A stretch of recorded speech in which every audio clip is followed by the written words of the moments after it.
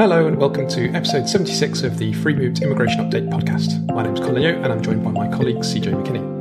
This month we're starting with an important case concerning the hostile environment and the latest hardline deportation decisions. We're going to be discussing immigration detention, including a case on the impact of coronavirus, before covering benefits, removals of migrants with children, immigration tribunal procedure, always fascinating, and some mild controversy about lawyers and judges in the first tier tribunal. This is episode 76 and we're covering the events of April 2020. If you want to claim CPD for listening to this podcast, then head over to Free Movement, www.freemovement.org.uk/training, and you can sign up as a member there where we can provide you with quizzes and that sort of thing. Right, CJ, over to you. Yes, first to a subject that we cover a lot on Free Movement, the hostile environment or compliant environment, a system of checks on fellow citizens to make sure they're legally in the country. And a key plank of that hostile environment system is right to rent, landlords being obliged to check the papers of people trying to rent a house and turn away unauthorised migrants. The High Court found last year, as is probably well known, that the right to rent scheme is unlawful because it ends up with landlords discriminating against foreigners where they wouldn't otherwise. But this month, the Court of Appeal has reversed that High Court decision. The case is Secretary of State for the Home Department and Joint Council for the Welfare of Immigrants, 2020 EWCA Civ 542. And quite an emphatic reversal, I think. There was a majority judgment finding that there is a bit of discrimination caused by right to rent, but not that much discrimination, and it could be justified.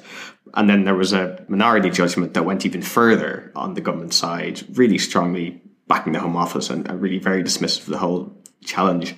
So a disappointing outcome, Colin. Yeah, it's certainly very disappointing for campaigners, lawyers, and those affected by right to rent as well. And I think it's important to emphasise that the court didn't find that this scheme doesn't cause discrimination. They found that it actually, the majority, as you say, found that it does cause discrimination, but they found that it wasn't unlawful, basically. And essentially, they seem to differ from the court below, the judgment of Mr. Justice Martin Spencer, by accepting really that MPs knew what they were doing when they passed it into law. So yeah, it is pretty disappointing. And it seems certainly likely, I mean, don't want to jinx it by saying that this isn't necessarily the end for the litigation, and it might well find its way up to the Supreme Court, which would certainly be very interesting to see. Yeah, Zoe Gardner from JCWI has written a piece for us on the website, and she does say that they'll be appealing to the Supreme Court. What's their strongest line of argument in the Supreme Court? Do you think what point will they be pressing? The strong arguments seem to be that there's quite compelling evidence that it does increase discrimination. There's plenty of evidence that there's loads of discrimination in the housing market anyway, and there's evidence that this makes it worse. With something like this, though, in some ways the strong arguments are often quite political when it comes down to it. That's not to say that there aren't also strong legal arguments, but they might find that there's more success outside the courts than inside the courts, perhaps, in challenging something like this. Let's move to deportation. And there was a case that raised some eyebrows because of the background of the person being deported. He had served in the Royal Marines for 14 years, including in Iraq and Afghanistan. But after he was discharged, he was convicted of swindling a little old lady out of quite a lot of money and is now lined up for deportation.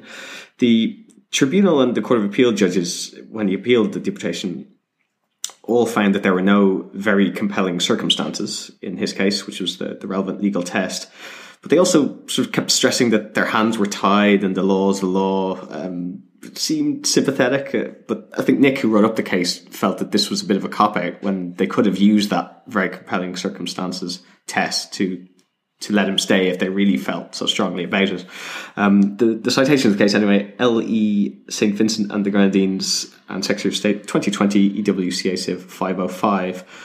Colin, your thoughts? Yeah, I like Nick's turn of phrase as ever. His stuff's always well worth reading. He talks about upper tribunal Judge Perkins appearing to self-dissent, which I thought was a nice way of putting it. And we see language here about military service without more will not always amount to, just like the stuff on children and so on. It's like, well, these are potentially things that could actually count as very compelling circumstances and so on. But judges are repeatedly finding that they prefer not to find that, essentially. It doesn't feel like the statutory language prevents this from being sufficient.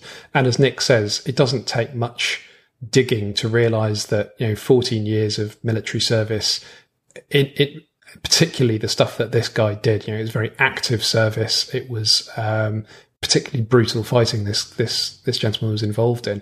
That could have mounted to very compelling circumstances.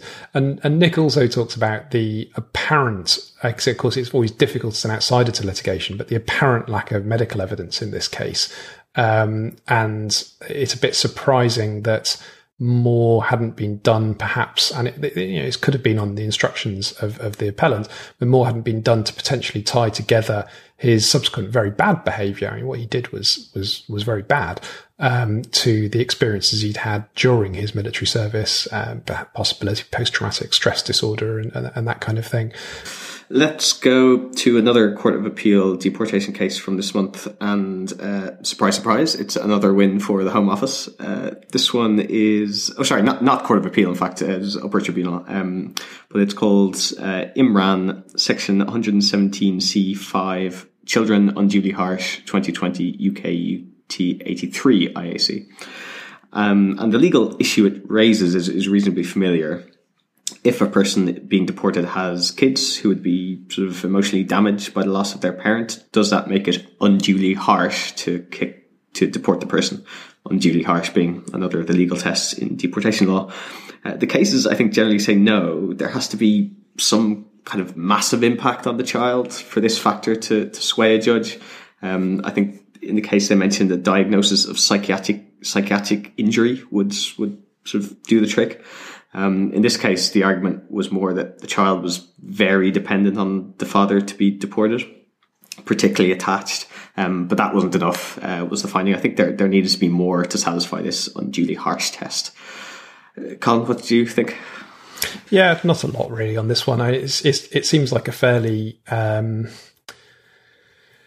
standard case. I'm sorry to say. I mean, there are a lot of families who are affected by these rules. It's a bit of a mystery why something which turns on its facts in this way ends up being reported by the tribunal again when we've already got oodles of guidance to this effect.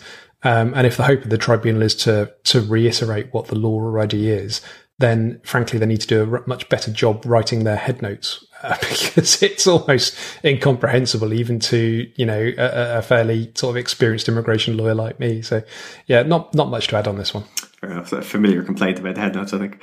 Let's go to immigration detention, and the first significant court judgment involving coronavirus has come down in the detention context. That is the detention action case in the High Court, citation 2020 EWHC 732 admin.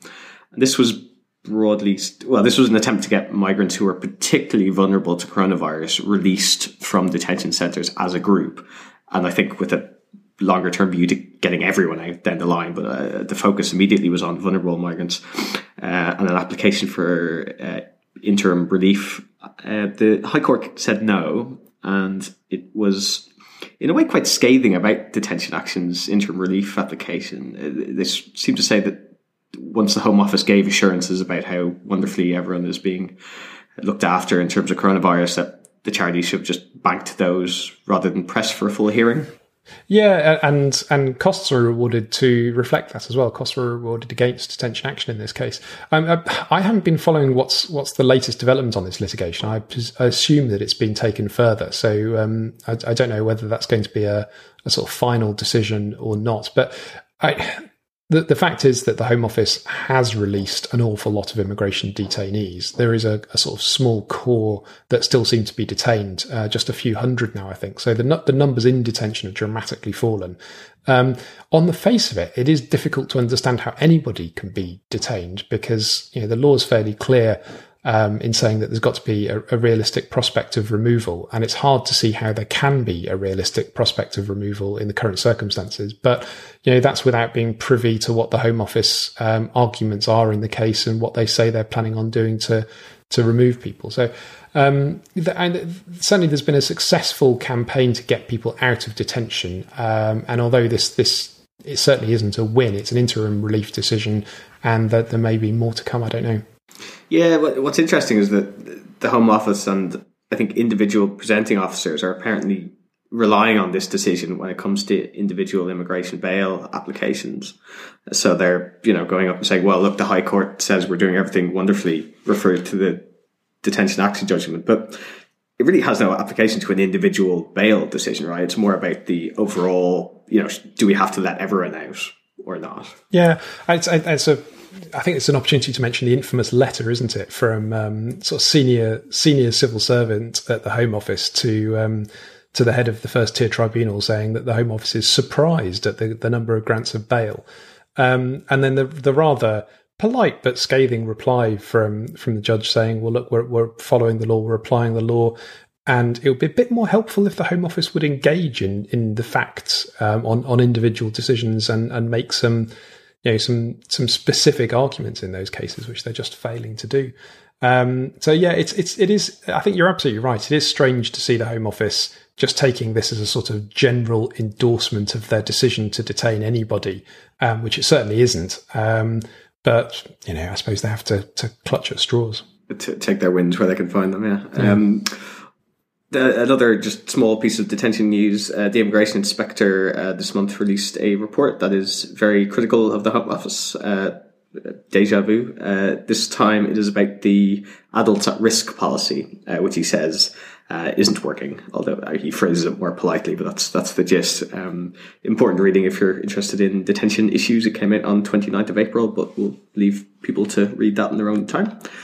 Yeah, just quickly before we move on from that one, I noticed that David Bolt, the current Chief Inspector, is retiring. I don't know whether that's through his choice or whether he's being told to move on, basically. But they're recruiting for a new inspector. And it's been quite interesting over the course of his kind of 5 years in post, watching the change in his language and attitude to the Home Office, because he started off, I think deferential is not quite the right word, but he started off very optimistic, shall we say, about how the Home Office would respond to his reports. And he was very shy of using strong language, of going through the press and so on, unlike his predecessor, John Vine. And we've sort of seen his latter reports get increasingly frustrated, the language get increasingly tough. And I imagine that his successor may well go through a similar process of starting very mild and getting more frustrated as time goes on. I don't know. It's like a character arc in a novel or something. You can see the exactly. change. Well, we'll see. These recruitment processes seem to take like a year or so for these kind of big public appointments with the Home Office. So we'll see how long it takes to get a successor. Let's turn then to a case about migrants' access to benefits, which is quite topical given coronavirus and the hardship that has caused. The High Court has confirmed that EU citizens who have pre-settled status can't use that status to establish their eligibility for universal credit. And that is the case of Fretila and Tenace 2020 EWHC 998 admin. Colin, from what I gather with the case, now benefits are quite a complicated area, but it's not saying that people with pre-settled status can't get universal credit. It's just that they have to jump through a lot more hoops than they would if the case had gone in their favour. Yeah, and basically that pre-settled status isn't of itself sufficient to claim universal credit. You basically, if you're in that situation and you've either got pre-settled status and that is actually genuinely all you're entitled to, or there are potentially large cohort of people who applied for settled status but were instead granted pre-settled status and who perhaps are actually entitled, if they can prove it, to settled status because they have been here for 5 years. The problem is that the pre-settled status isn't enough under the regulations, and they'll also need to apply for EU residence documents to prove that they actually are a qualified person or somehow, get hold of full settled status. And it's, that's regrettable at this time. It's making life unnecessarily difficult for those caught in this position. And we know from the EU settlement scheme statistics that, quite a few people we'd have expected, we just don't know this stats exactly because the Home Office is quite cagey about all this stuff. We don't know how many people applied for settled status but were granted pre-settled status and therefore potentially caught by these rules. We're hoping the Home Office will tell us at some point. Yeah, we shall see. Cool, that was helpful. Let's go then to the removal of migrants with families in the UK. We have a couple of cases on that sort of loose theme, separate from the context of criminal deportation that we discussed earlier. The first is Runa, 2020 EWCA Civ 514. Miss Runa arrived in the UK from Bangladesh at the age of 14 back in 2006 and has been here, I think, ever since without leave to remain. She married a British man. They have 2 British kids. And there were sort of several issues in her appeal, as maybe you'd expect with such a long residency. One that maybe to focus on was about whether it's reasonable for the British children, to go and live in Bangladesh with their mother if she had to leave. The Court of Appeal held that this reasonableness question is a standalone assessment, and it's not part of a more general look at the human rights implications of removing the parent. Colin, is that a significant finding in practical terms, or is this it's sort of angels on pinhead? It seemed quite complicated, basically. It is quite complicated. There's a really good write-up by Karma Hickman, who's one of our newer contributors. I think it is quite an important decision, actually, because the Court of Appeal seems to be trying to simplify the decision-making process. And, it doesn't seem that simple when you read the judgment, frankly. But what they're really saying is that the upper tribunal had asked itself the wrong questions here and gotten kind of distracted by issues about whether it would be reasonable for the children to remain in the UK without their mother, or whether there would be insurmountable obstacles to maintaining the family unit outside the UK. And that's not what section 117B6B, God, even just saying that's ridiculous, isn't it? That's not what that section asks, actually. It's just whether it's reasonable for the children to leave the UK. So, potentially this cuts through quite a lot of stuff, and judges should be encouraged to sort of try and focus on what the statutory test is here. And if the statutory test isn't met, then there's a slightly more complex Article 8 assessment that will follow from it. This hopefully makes things a bit more straightforward in these cases. Another case involving someone with a family in the UK but no leave themselves. This was a lady named Miss Eunice who arrived to visit her British husband while pregnant with their child. And as a visitor, she tried to apply to stay in the UK long term from inside the country, which the Home Office doesn't like, and neither does the upper tribunal, it appears, because she had a string of arguments about why she should be allowed to do this, but it rejected them all. The case is Eunice, section 117B6B. There it is again. Chikwamba Zabrano, Pakistan, 2020 UK UT 129 IAC. I think, Colin, overall the message, certainly from Ian Halliday's write-up of the case, is don't come as a visitor and try to stay on. But was there anything else that jumped out for you? Yeah, I think it's important with this one to remember that the facts, or the fact as found, at least, weren't sympathetic, which is a euphemism for saying the facts as found were terrible, basically. And, there's a finding of deception in the intention to come to the UK and then overstay or make a variation application, rather. So I wouldn't necessarily draw too many lessons from this case in terms of application in other situations. And I think, all or most immigration lawyers will have come across cases where somebody's in the UK as a visitor, but there are really compelling reasons why somebody needs to apply to stay on and why it's just ridiculous for them to be forced to leave. I can remember one case I dealt with a few years back where it was somebody relatively elderly, had had a terrible accident, and his wife was in the UK as a visitor at the time. And the Home Office refused her permission to stay as a spouse, even though, her husband now needed 24-hour care. And it's just like, those kind of facts you shouldn't be discouraged from putting what's a good argument on facts like that by a case like this where the facts are unsympathetic. That's a useful corrective. Let's then go to we've a bunch of upper tribunal cases on various aspects of procedure and so on. The first is our Bajrakaria and Secretary of State's paragraph 34 variation validity 2019 UK UT 417 IAC.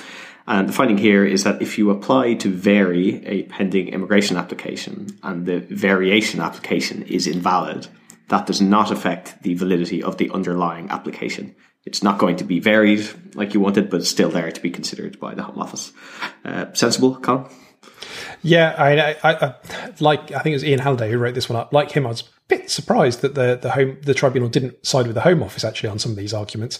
But it's quite helpful for the very few people who find themselves in this situation.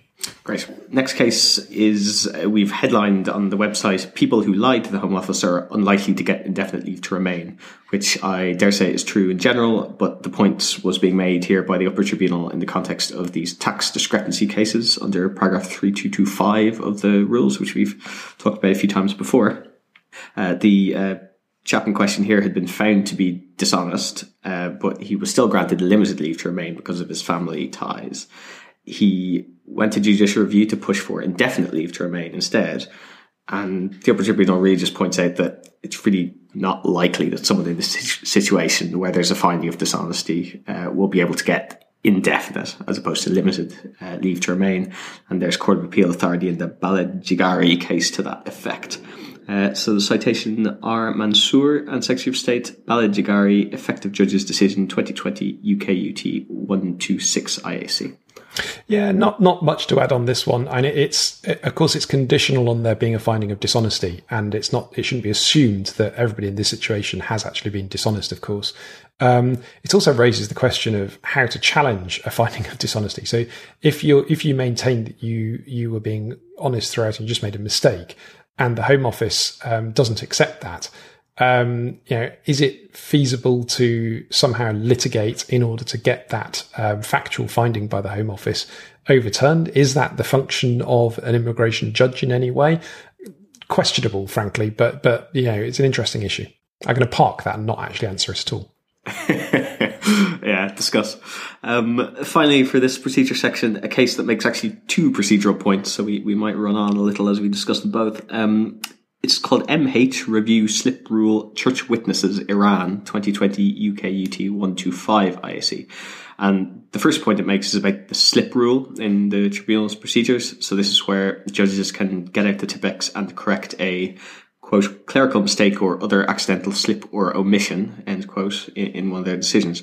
And it had been thought that this rule couldn't be used to completely reverse the effect of a judgment. So if a judge accidentally writes appeal allowed at the end of a judgment instead of appeal dismissed, you couldn't use a slip rule to reverse that. And that was the case of Katsonga from 2016. But in MH, the upper tribunal finds that Katsonga was wrong. And if the judge obviously intended to rule one way and went the other because of a slip of a pen or a brain fart, then the slip rule can be used to correct the mistake rather than go through an entire appeal. Is that useful, Colin? Yes, the Katsonga decision seemed like it was a bit too clever, frankly. So yes, nice to see that one being overturned. Cool. The second point in this MH case was to do with the religious asylum cases, and it finds that the evidence of fellow worshippers about someone converting to Christianity should not be afforded the status of expert evidence. So it's perfectly good evidence, I think, but it doesn't have that special expert status. And that's a different stance than the Court of Session in Scotland took on this issue in a case that we reported a couple of years back, so worth being aware of. Finally, okay, we have just had a little time for a couple of cases involving mild controversy with judges, which is always fun. The first one is WA Role and Duties of Judge Egypt 2020 UK UT 127 IAC. And here, the first-tier judge had stopped an asylum hearing during cross-examination of the appellant and told him to go away and prepare a new statement that better addressed the Home Office's questions. The Home Office understandably interpreted this as the judge stepping in against them just as things were going badly for the appellants, perhaps. The upper tribunal finds that judges should only have a supervisory role in giving evidence, not sort of getting really taking these big steps. And if there is an unusual intervention like this, there has to be a really good record kept by the judge or by the court of what happened and why, which didn't seem to be the case here, I think. Yeah, you do have to wonder what the judge was thinking here. I mean, when you just state the facts in that bold way, granted an adjournment during cross-examination, you do think, what? But there we go. Let's move on. Fair enough. There's also a case on cost that's also interesting for the background because of what judges did. The well-known firm Duncan Lewis have a lot of immigration lawyers, and two of them were appointed part-time judges in Birmingham early last year. And the tribunal decided that two Duncan Lewis people, being both lawyers and judges at the same hearing centre, gave rise to an appearance of bias or whatever, and said that the firm could no longer have any appeals in Birmingham at all. And instead, they would have to go to West London, to Hatton Cross, for all Duncan Lewis cases. Duncan Lewis weren't happy, and the President Clements eventually backed down after some legal action. But there's been a High Court judgment finding that the firm is also entitled to their costs in suing over that issue. So bad news for the tribunal there. The case is DP&K and Lord Chancellor 2020 WHC 736 admin. And yeah, unusual situation, Colin, or common? Yeah, it's a strange one, this. Duncan Lewis do take the tribunal to court from time to time. They've had a few JRs against tribunal for various different things. And I think they're quite careful about the cases that they take because, sometimes the tribunal isn't entirely reasonable. And this is an example of a really weird, very London-centred policy that I think kind of grew up because the first sort of serious tranche of practicing immigration lawyers to become part-time judges were basically London-based. And in London, it's fine because you can just list cases at the other London tribunal. Hatton Cross and Taylor House are the two tribunals.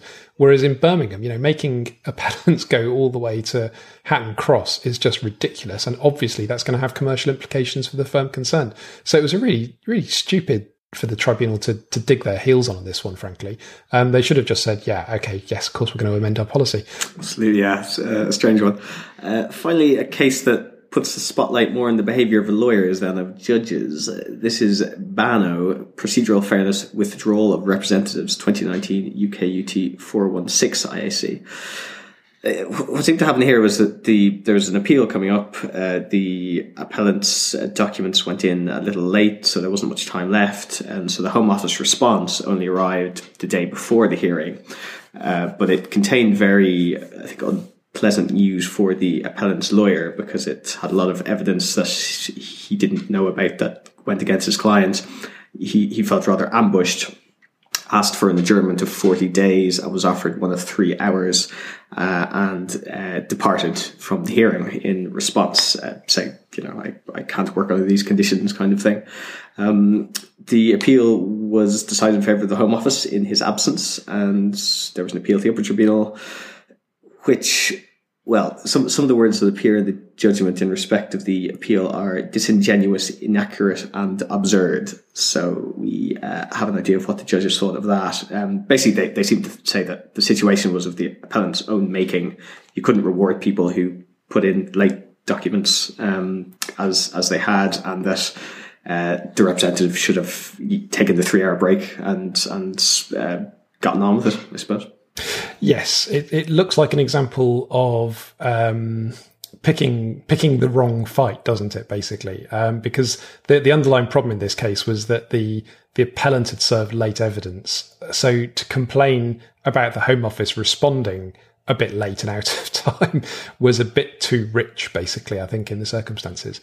And I think that is our cue to drop the mic and flounce out of this podcast. So goodbye.